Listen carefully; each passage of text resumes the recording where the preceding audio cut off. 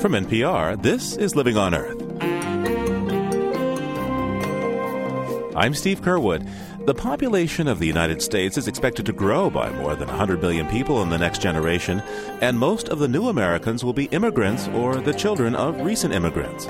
As the debate over immigration heats up, so do the challenges. There is no organization that I know in the United States at the moment that has looked broadly and carefully at the immigration issue at all of its dimensions, at its environmental dimensions, at its consumption dimensions, at its ethical dimensions, at how it interacts with family size and so on, and drawn sensible conclusions. One place where the immigration debate has become especially contentious is in the ranks of the Sierra Club, with charges and countercharges of racism and hostile takeover being bandied about.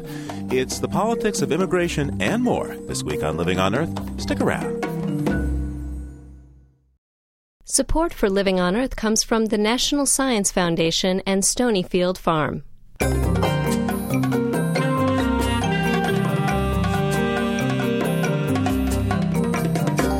From the Jennifer and Ted Stanley studios in Somerville, Massachusetts, welcome to Living on Earth. I'm Steve Curwood.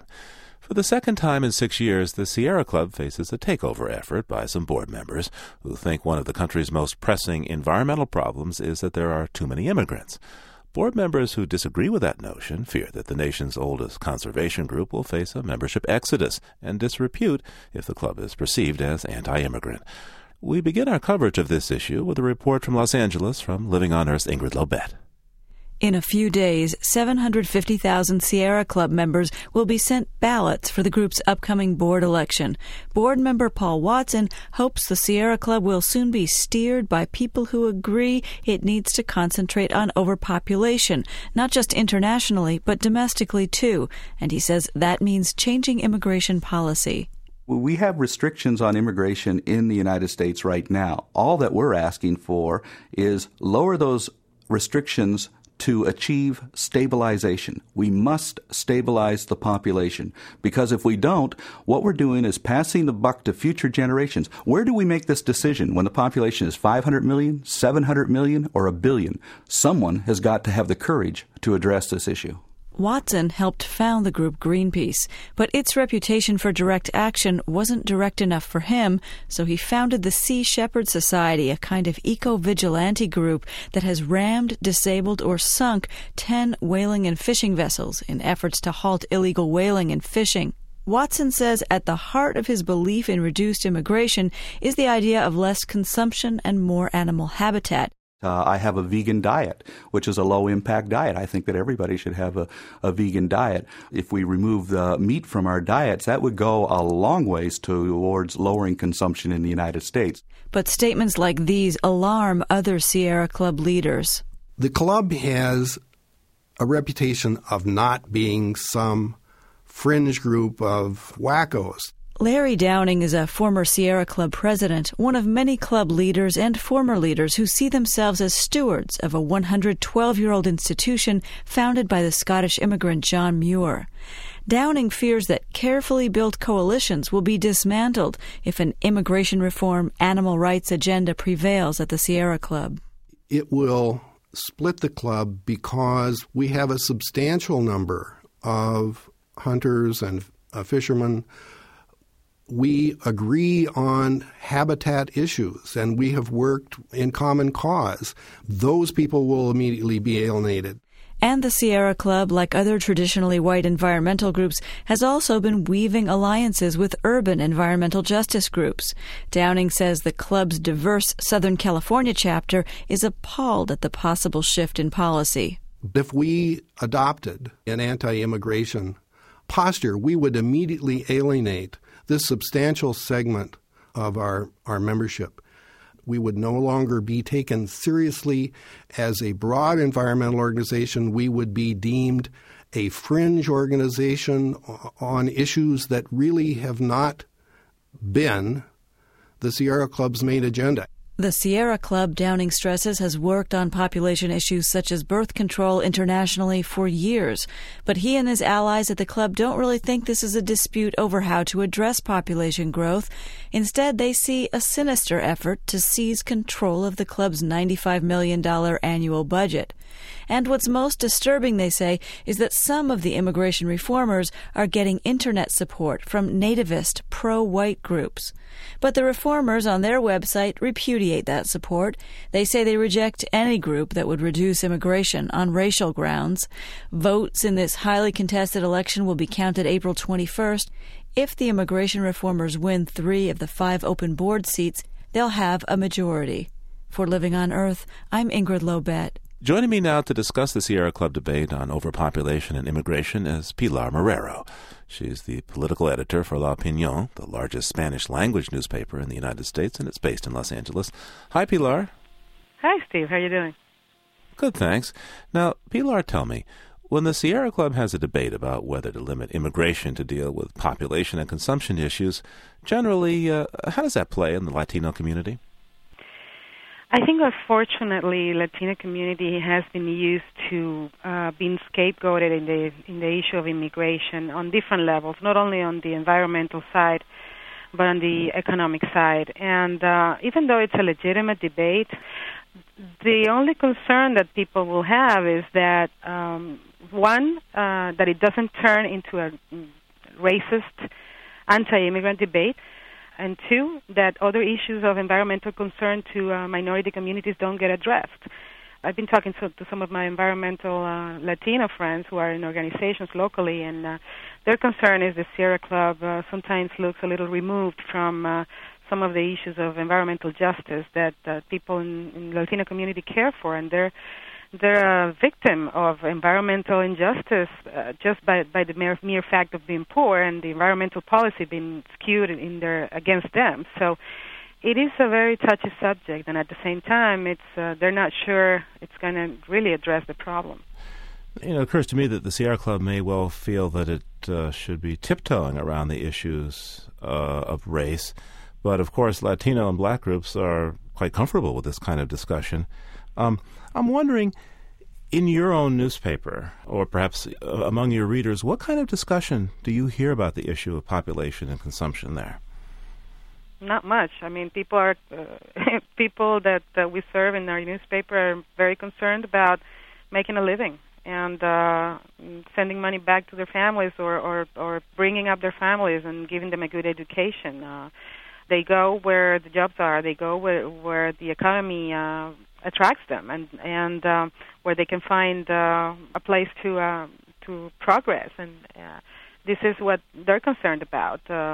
I guess there's a sense that obviously the environment is important, and there's many issues, as I said, of environmental justice in communities, of toxic waste and other things that are of importance. But I think there's a view of a certain level of environmentalists as people who are very comfortable economically, who are white and who are at a level that they can just sit down and worry about endangered species and not enough about the toxics coming out from the local school.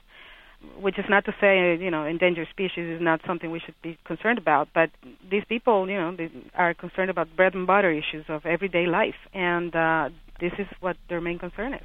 Endangered people rather than endangered species. Huh? Yeah, exactly.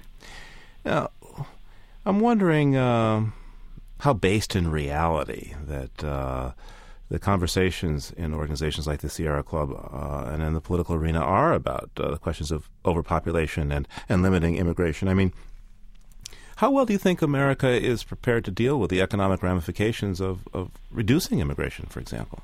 Well, I think, I always say this, I think the discussion of immigration in the United States, and not just in the United States, it's happening in Europe and it happens in other places. It's kind of hypocritical because on the one hand, there is a real need, economic need of the labor of the immigrant. And there's also an attitude from the corporations that the cheaper the labor is, the better for them. So they created an additional need for this kind of labor. And people benefit. The consumer benefits from low prices from the agricultural products to services. The immigration issue has become a political hot button, and it's used by politicians to excite people's prejudices and get them to their side, but they don't really discuss a real solution to the problem. So that is my beef with the whole immigration discussion. It's used by politicians, it's used by people with certain interests, but there's no real desire to really have a sincere and open and honest discussion about what it means. Pilar Marrero is political editor for the Los Angeles newspaper La Opinión. Thanks so much for talking with me today. You're welcome. And joining me now from the campus of Stanford University in Palo Alto, California, is Professor Paul Ehrlich, author of the groundbreaking book, The Population Bomb. He's also co-authored with his wife Anne Ehrlich, The Population Explosion and Human Natures. Paul, how helpful is it for the people of the United States to discuss the questions of population and immigration? I mean, is it a valuable debate, or is it destructive to an organization like the Sierra Club, since it's an issue with no easy solutions? Well, I think it would be excellent if the United States as a whole had a reasoned debate over immigration, but that would mean that you would have to have people who are actually knowledgeable about the issue introducing it to people in general, whereas within one single organization, I think it tends to be destructive to the organization because, among other things, it's a know-nothing debate.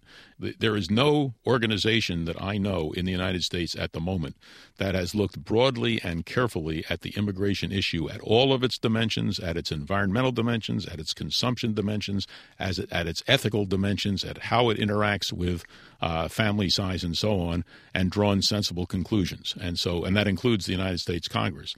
So until we can organize that kind of debate, I think having a know-nothing debate basically by people who are trying to disrupt an important organization, I think that's a very bad idea. Now, how do you talk about stabilizing the population here in the U.S. Without appearing to have some racial attitudes here, or at least being, bedfellows with racist groups that, in fact, are quite pointed in their interest in keeping immigrants of color out of the U.S.?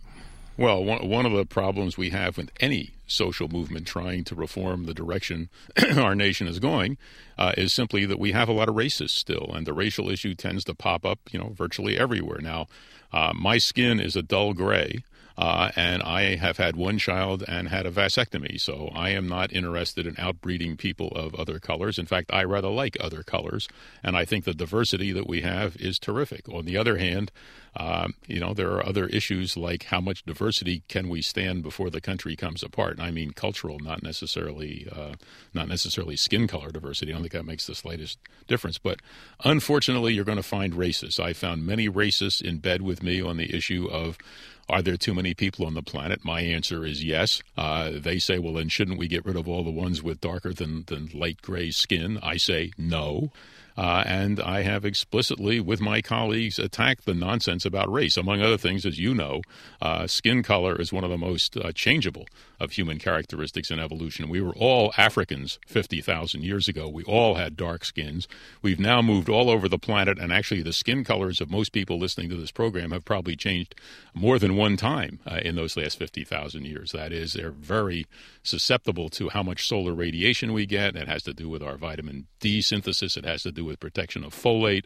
And right now we can see human groups that have the wrong skin colors for where they're living. The light-skinned people in Queensland, Australia are one example. The Pakistanis in Scotland are another example in different directions. The Pakistani skin colors are too dark for Scotland. The Queenslander skin colors are too light for Queensland. And that's going to change. That's going to affect how the colors evolve in those places.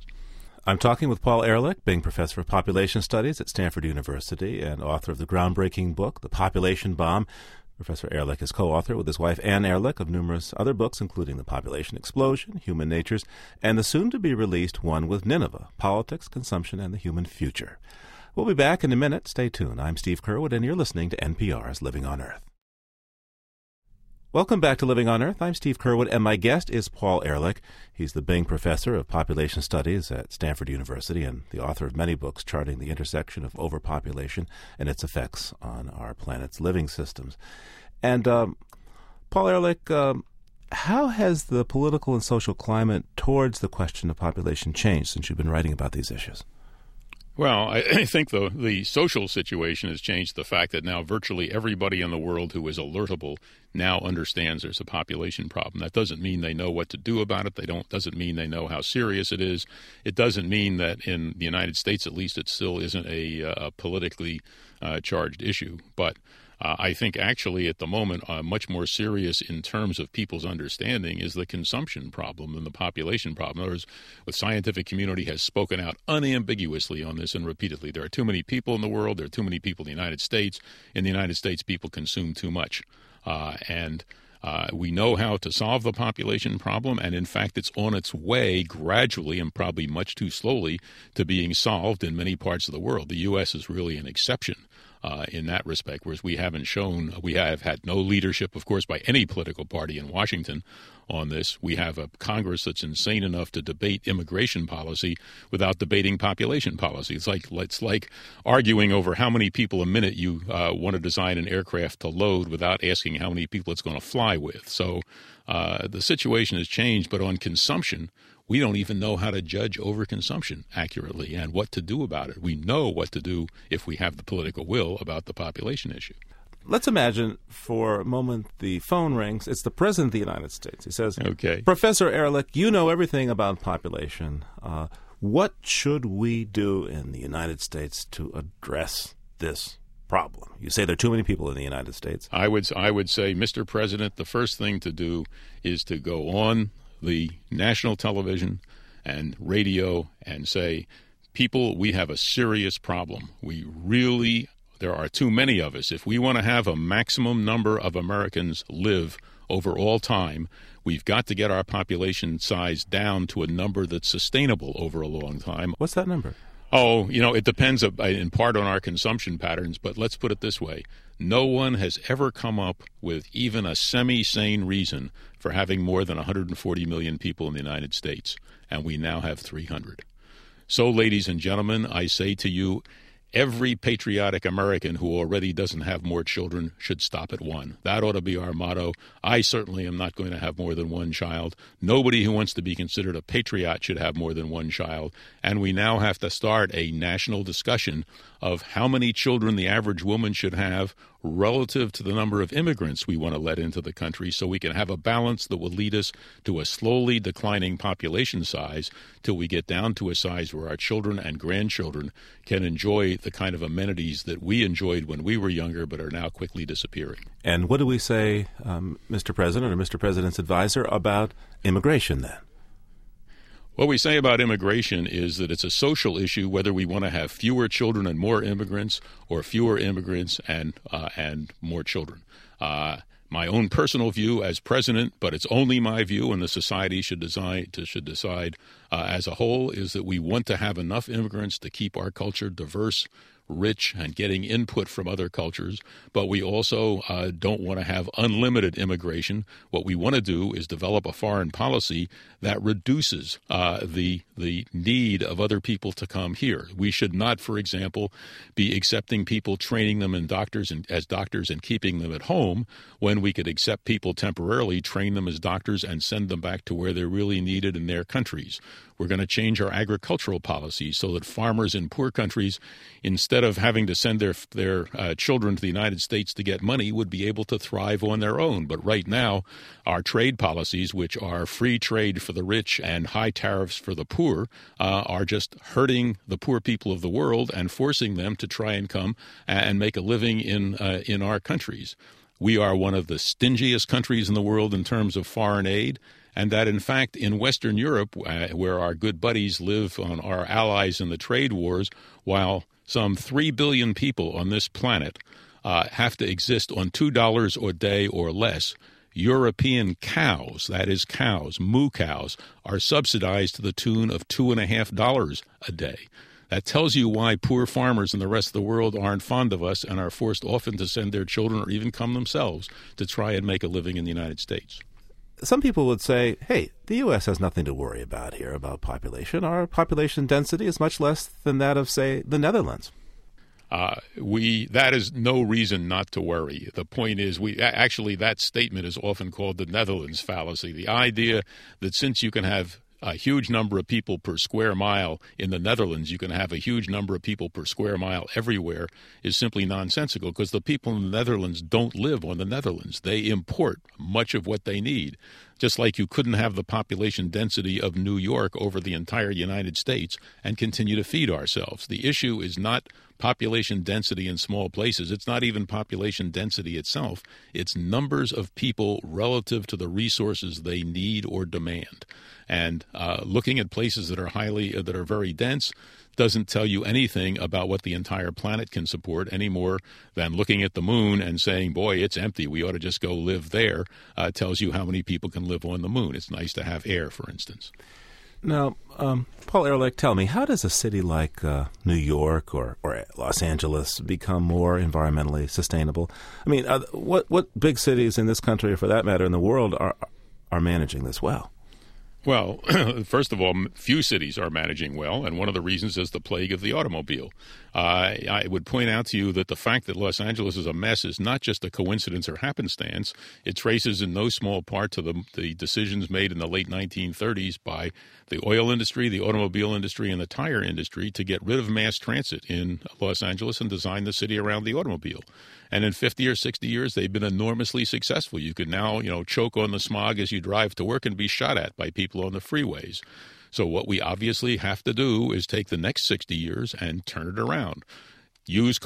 Cars are very valuable things for certain things. They're certainly great for taking the family for a vacation out in the countryside, sometimes for carrying heavy loads if you have to go somewhere and you don't have immediate access to transit, although cars can be shared. And, of course, they're terrific for teenagers to make love in. But outside of that, for commuting, they're absolute nonsense. Okay. Now let's look back in history a little bit, Professor. And at the turn of the 20th century, the U.S. saw a huge influx of immigrants, mostly from Europe. How well did we deal with immigration then and its impacts, and what's different now? Well, first of all, our previous immigration came in a rather different form.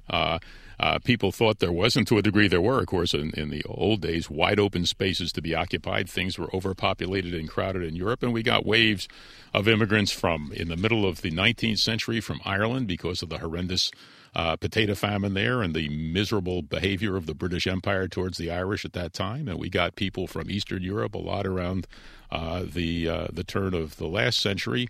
And they came in mobs, and they generally integrated pretty well into the society eventually, although we still have the signs of it. But they did add diversity, and they, for example, introduced decent food into the United States eventually, and people came from diverse cultures. We get all kinds of benefits from immigration, and we have gotten them, and we still continue to get some. The problem we have to have is a social discussion of what benefits we want and compare them with the benefits of having larger families. And as a society, a scientist can't tell you whether you ought to have more births or more immigrants, although they can tell you what the consequences are. For example, when we let in, whether we have births or immigrants, with the current situation, the more people we have in the United States, the more we are likely to wreck the life support systems of everybody. We, for instance, are the big contributors to the potentially horrendous problem of rapid climate change. And whether we add to that by somebody in Bel Air having a kid that's eventually going to grow up and own 3 Humvees, or you bring in an immigrant from Thailand or Mexico who comes in as a poor farmer or fisherman and then becomes extremely successful and buys 3 Humvees, doesn't make much difference from the point of view of the world.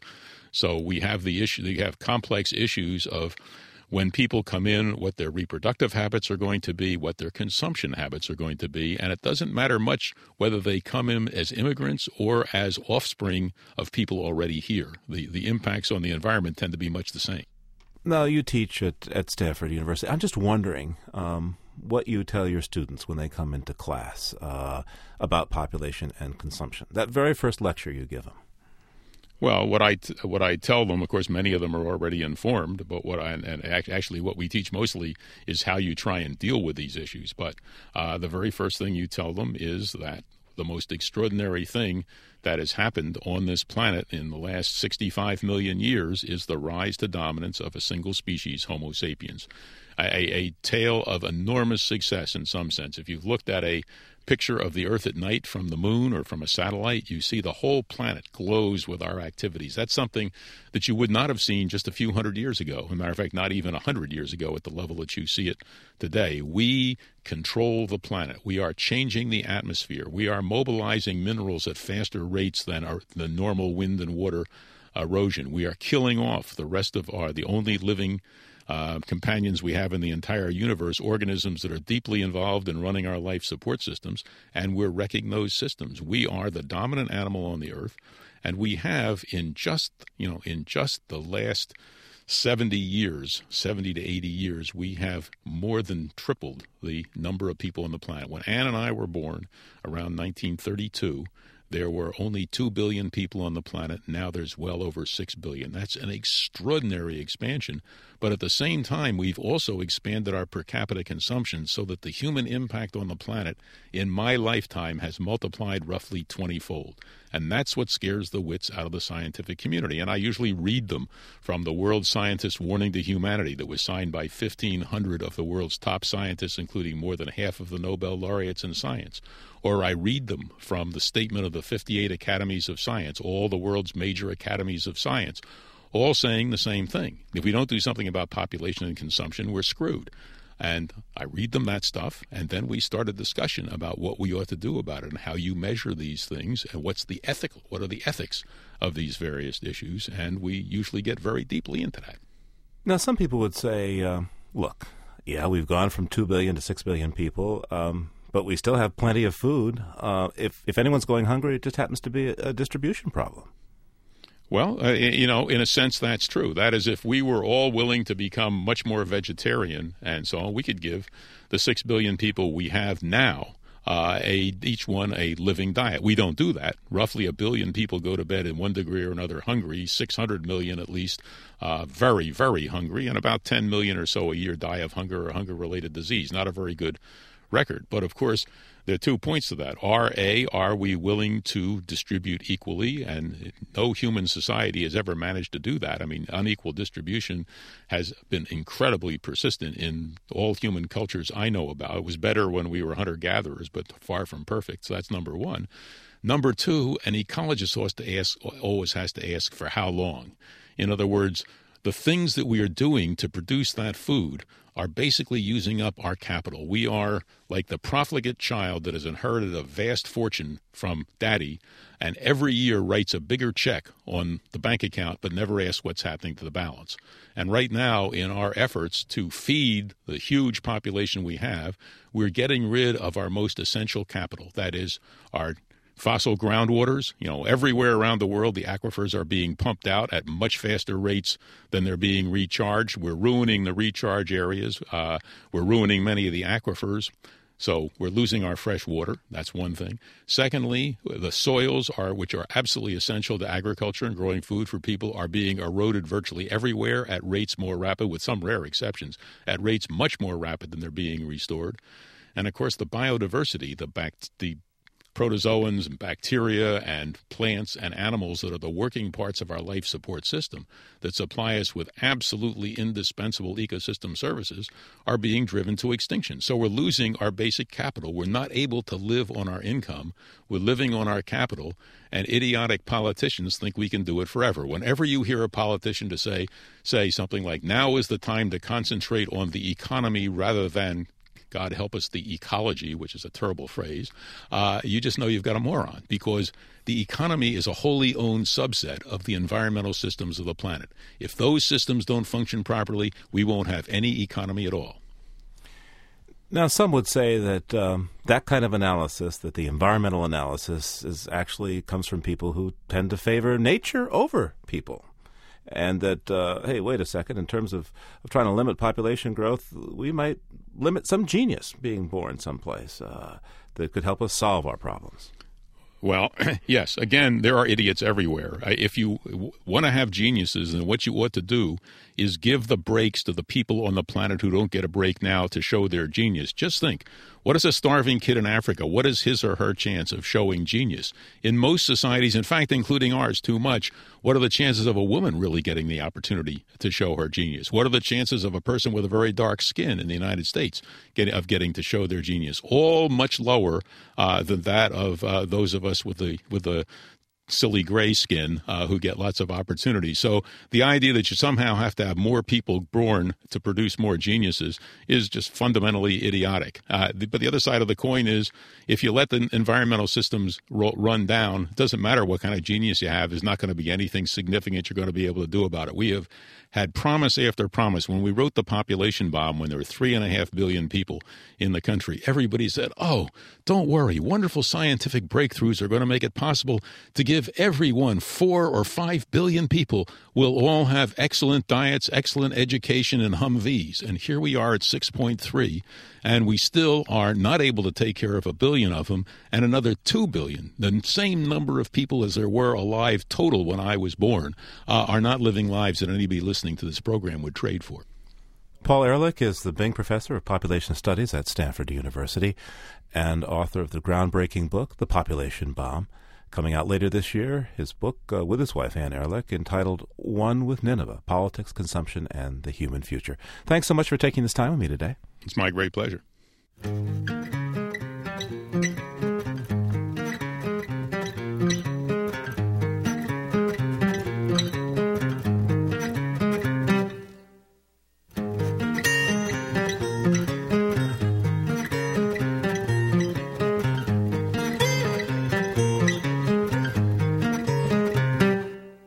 Just ahead, finding the flow and the culprits that assault underground drinking water supplies. First, this note on emerging science from Cynthia Graber. Bycatch, unwanted fish caught accidentally and thrown back in the ocean, has been reduced in recent years. That's because the fish catch is down in general, and because new technology has helped limit bycatch. Now, scientists say that the reduction in bycatch may have an unexpected effect. Predatory seabirds may turn to eating more small birds instead of waiting for a free lunch off the back of a fishing boat. For example, predatory birds called great skuas had been on the decline 100 years ago. Humans shot them for food and to keep them away from small livestock. But when factory fishing boats started throwing back huge amounts of unwanted fish, the birds followed the vessels and their numbers rapidly increased. The great skua's diet usually consists of fish and smaller birds. After they eat, skuas regurgitate small pellets of the indigestible parts of their meal. For the past 30 years, scientists have been collecting these pellets and analyzing skua meals, checking for feathers or specific types of fish bones. They've compared this information against official information about levels of bycatch in any particular year. In years when bycatch has been lower, fish intake has decreased and the eating of small birds has gone up. This change in skua diet over the long term could decrease the numbers of small birds such as the black-legged kittiwake, a type of gull that's already on the decline. That's this week's note on emerging science. I'm Cynthia Graber. And you're listening to NPR's Living on Earth. Support for NPR comes from NPR stations and Aveda, an earth-conscious beauty company committed to preserving natural resources and finding more sustainable ways of doing business. Information available at Aveda.com. The Noyce Foundation, dedicated to improving math and science instruction from kindergarten through grade 12. The Annenberg Foundation and the Kellogg Foundation, helping people help themselves by investing in individuals, their families, and their communities. On the web at wkkf.org. This is NPR, National Public Radio. It's Living on Earth. I'm Steve Curwood, and coming up, 2 views on how to get from here to there as Congress takes up the latest transportation bill. But first, it ain't over till it's over, baseball's Yogi Berra once declared, and now his sublime wisdom can be applied to solving one of the nation's most infamous pollution incidents. The Woburn toxic waste case was the basis for the book and movie A Civil Action. The trial pitted 8 families from Woburn against companies accused of dumping pollutants that allegedly caused a cluster of leukemias and other cancers. This all took place back in the late 1970s and early 80s. A jury found the chemical giant W.R. Grace guilty of contaminating the drinking water. But as Alan Cockle from member station WBUR reports, a new computer model suggests that W.R. Grace was not the main culprit.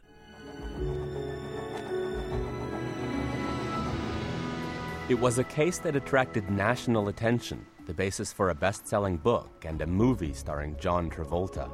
Lawsuits are war. It's as simple as that. In the early 1980s, the families of 8 Woburn leukemia patients filed a lawsuit alleging that local companies had dumped toxic waste which then spread through the soil, contaminating the drinking water in 2 city wells, known as Wells G and H. 3 companies were involved in the legal proceedings. One, an industrial dry cleaning operation owned by the UniFirst Corporation, agreed to a settlement before the case came to trial. A jury decided that a second company, the J.J. Riley Tannery in Woburn, owned by Beatrice Foods, was not guilty. But the third company involved was found guilty of contaminating the wells, and the chemical giant W.R. Grace eventually paid $8 million to settle the suit. Now, a new study suggests that the jury may have reached the wrong verdict. Well, modeling is using equations, what we know about the way groundwater flows mathematically. Maura Matheny is a geologist at Denison University in Granville, Ohio. She constructed a computer model of how water and contaminants spread through the ground at Woburn. By estimating when the contaminants were put on the ground, we can simulate how long it would take from each of those sources to reach the pumping well area in the wetland. Matheny calculated how fast the chemicals in question, known as TCE and PCE, would move and in what direction. Working with Professor Scott Baer, chair of the geology department at Ohio State University, she created a kind of 3-dimensional, month-by-month map that shows the plumes of chemicals from various sources seeping through the ground. The model takes into account rainfall, groundwater levels, and other factors, and allowing for uncertainties, such as exactly when the dumping began, it predicts a range of possible scenarios to explain how the chemicals got into the drinking water. And according to Professor Baer, most of the scenarios indicate that chemicals from W.R. Grace and UniFirst played only a minor role in contaminating wells G and H before they were closed. In most of the plausible scenarios from our model, we see that the contamination from the Grace and UniFirst properties either doesn't get to the wells before they were shut down in 1979, or gets there fairly late, around 1974 or 5, and it gets there in much lower amounts or concentrations than what was coming from the other contaminated properties and going to well G. Baer and Matheny recently presented their work at a meeting of the Geological Society of America. The results haven't yet been published in full, so other researchers can't yet evaluate them. But an Environmental Protection Agency scientist familiar with the work calls it the most comprehensive modeling effort to date. Most of the scenarios produced by the new model indicate that the bulk of the contamination came from the Riley Tannery, owned by Beatrice Foods, and from another company, New England Plastics. Some also came from a company then called Hemingway Trucking. All of those properties, as with the W.R. Grace and UniFirst properties, are known to be heavily contaminated and are now part of the EPA cleanup. And they did something really unusual. You see, they invited the companies to a place like this. Jan Schlickman often speaks about the lessons of the Woburn case. He's the lawyer played by John Travolta in the movie who brought the original suit on behalf of the Woburn families. There's no question that if we had had the kind of sophisticated model that was used here, that would have been helpful in improving the case. No question about it. Does it have legal implications today, do you think? Not for our case. Our case is in history now. But it certainly will. The kind of model that was done here, the level of sophistication and how the analysis was done will absolutely have application to many other cases out there. And unfortunately, there are too many of these cases. There isn't a community that doesn't have one or be under the threat of having one. Wells G and H have long been closed. The trees here are bare and garbage litters the site. Not long ago, Donna Robbins paid her first visit in years. She was one of the original plaintiffs in the Woburn case. One of the Wells G, is right over there, and that's where there used to be like a brick house. Today, she says it doesn't matter to her which companies contaminated the wells. 5 companies dumped waste on their properties, and that, she says, is what matters. This is about people. It's about kids. And I don't want people to have to focus on W.R. Grace or Beatrice on this study. It's a different degree of chemicals that they all dumped. Some of them got there much quicker, much more concentrated, but they all contaminated. And it still hurts to think that these companies did what they did. and that our sons are no longer here. The Beatrice Foods Corporation, as it was constituted in the 1980s, no longer exists. New England Plastics, the UniFirst Corporation, and a representative for the former Hemingway trucking property did not return calls for this story. A spokesman for W.R. Grace acknowledged the new study, but said the company has moved on beyond that time. The EPA says its Superfund cleanup at Wells G&H will continue for decades to come, until the water is safe to drink. For Living on Earth, I'm Alan Cockle. Woe unto he who stands between the politician and pavement. That's been the motto in Congress as senators steamrolled over opposition to a $318 billion transportation bill. Supporters of the measure promise these hundreds of billions for highways will bring us safer roads and shorter commutes. But growing numbers of transportation reformers doubt the pledge and do not like the road the transportation bill would take us down. Living on Earth's Jeff Young reports from Washington. Dan Burden is on a journey, one he hopes will end with more of us out of our cars and on our feet. Burden's been in transportation planning for decades, directing the state of Florida's efforts to encourage bicycling and walking. He's also head of a group called Walkable Communities, a job that has him on a sort of nationwide pep talk for pedestrians, preaching the benefits of fewer cars and more bikes, shorter commutes and longer walks. Burden's inspiration came from another American traveler, John Steinbeck, and his last book, Travels with Charlie. Toward the end of the book, he makes a startling revelation that I discovered when I was only 20 years old reading that book. Steinbeck says America is out of sync with its values. We say we're for, and children, beauty, safety, all these things, and then we build exactly the opposite. And what my journey of these 8 years to already 1,500 communities is proving is Steinbeck was right. If anything, we're even more out of sync with our values today than when Steinbeck wrote that book. As evidence, Burden points to the sprawling, car-oriented development surrounding most American cities, landscapes he finds alienating, unhealthy, aesthetically displeasing, and in this case, downright dangerous. Burden takes me to an intersection just inside Washington, D.C.'s Beltway, where New Hampshire and University Avenues meet in a mass of pavement. The area was clearly built for cars, but many of its residents are immigrant workers who don't drive. Instead, they make a daily crossing that has turned deadly. In 3 years, nearly 50 pedestrians were hit by cars here. 4 have died. We're looking down at 6 lanes of traffic coming in from every quadrant and then swelling up to as many as 10, even 11 lanes at the intersections. Now, when you look at something like this, I'm guessing you're not seeing things going the way they should. No, here we're seeing a lot of pedestrian activity, tremendous amount, in fact. And what we're seeing is the pedestrians, some of them are trying to make it to the islands and across, but a great number of them are going away from the intersection, crossing mid-block, where they have to go across 6 lanes. And so what we're saying is that a lot of motorists, because they're trying to get into that light, they're not watching for the pedestrians and they're taking out their lives. How does this happen? How do we end up with a road like this?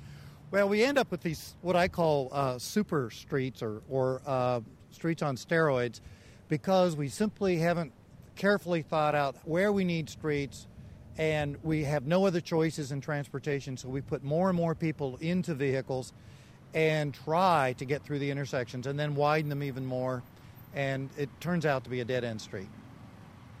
Burden argues for fewer highways and more money for mass transit. He puts towns on what he calls street diets, converting traffic lanes into bike paths and sidewalks. He says cars in towns should move more slowly, but more smoothly, not racing to each stoplight.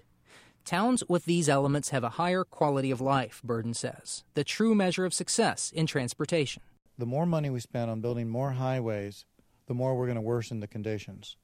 The chase for congestion by spending more money on it has always proven to be the wrong way to go. But it's exactly the direction he sees Congress heading with its 6-year plan for transportation. The Senate's Majority Leader, Bill Frist, pushed a $318 billion bill.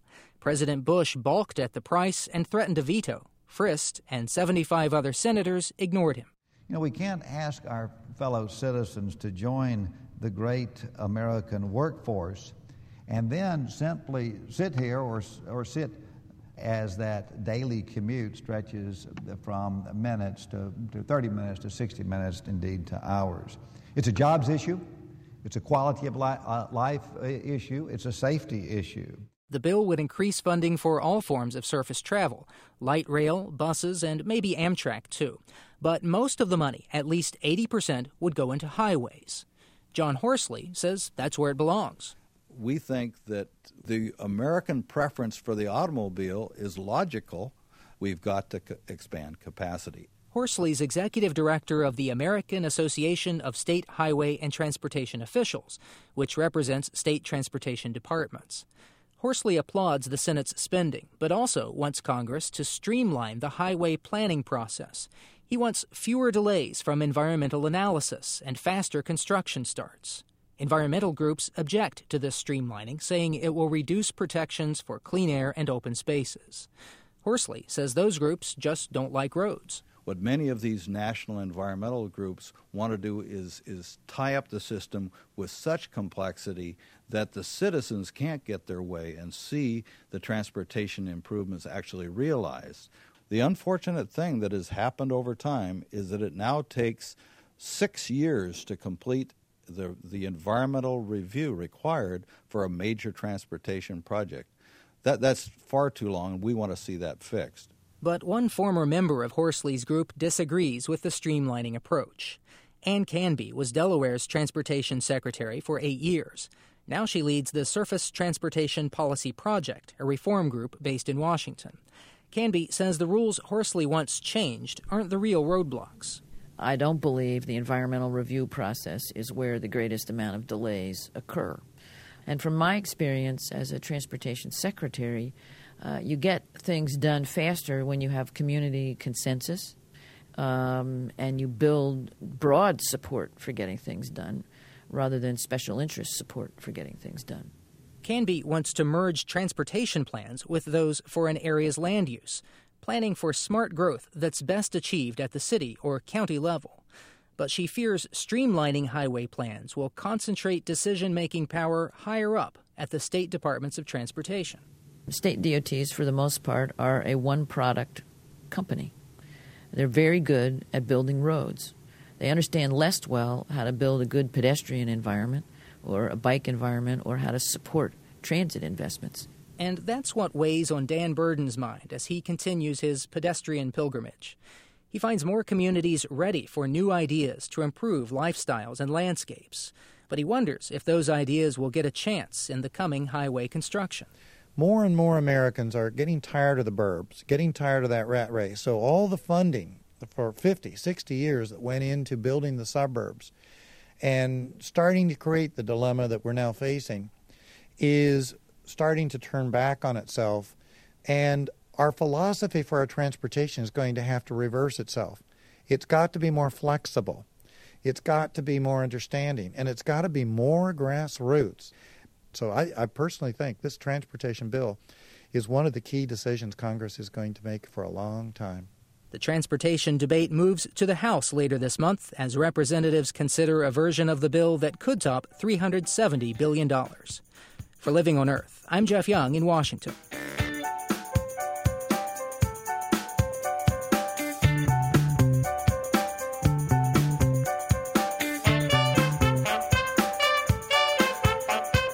And for this week, that's Living on Earth. Next week, we dive into the world of extreme birding.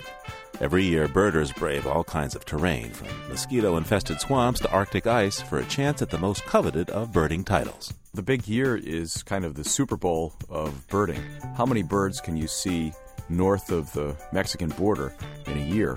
And the idea is just to chase a rumor of a rare species.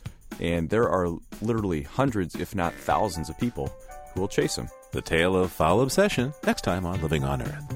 And between now and then, you can hear us anytime and get the stories behind the news by going to livingonearth.org. That's livingonearth.org. And just a reminder that Living on Earth is giving one listener and a guest the chance to win a spot on our upcoming African safari. To be entered in the sweepstakes automatically, please visit the Living on Earth website at livingonearth.org and become a member, or mail a 3x5 card with your contact information to 20 Holland Street, Suite 408, Somerville, Massachusetts, 02144. The sweepstakes is open to all legal residents of the U.S. and Canada aged 18 and up, except those employed by Living on Earth, NPR, or the stations that broadcast this program. All entries must be received by March 1st of 2004. One entry per person, please. The winner will be selected in a random drawing. The estimated value of this prize is $7,000, which includes airfare from New York City. Visit livingonearth.org for details on this exciting trip.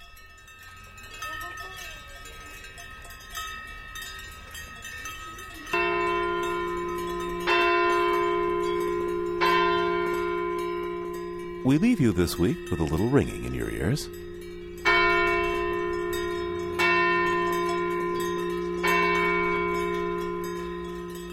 In a Swiss alpine village, Stephen Feld recorded a herd of belled cows heading back to the barn as the Angelus chimes from a nearby church.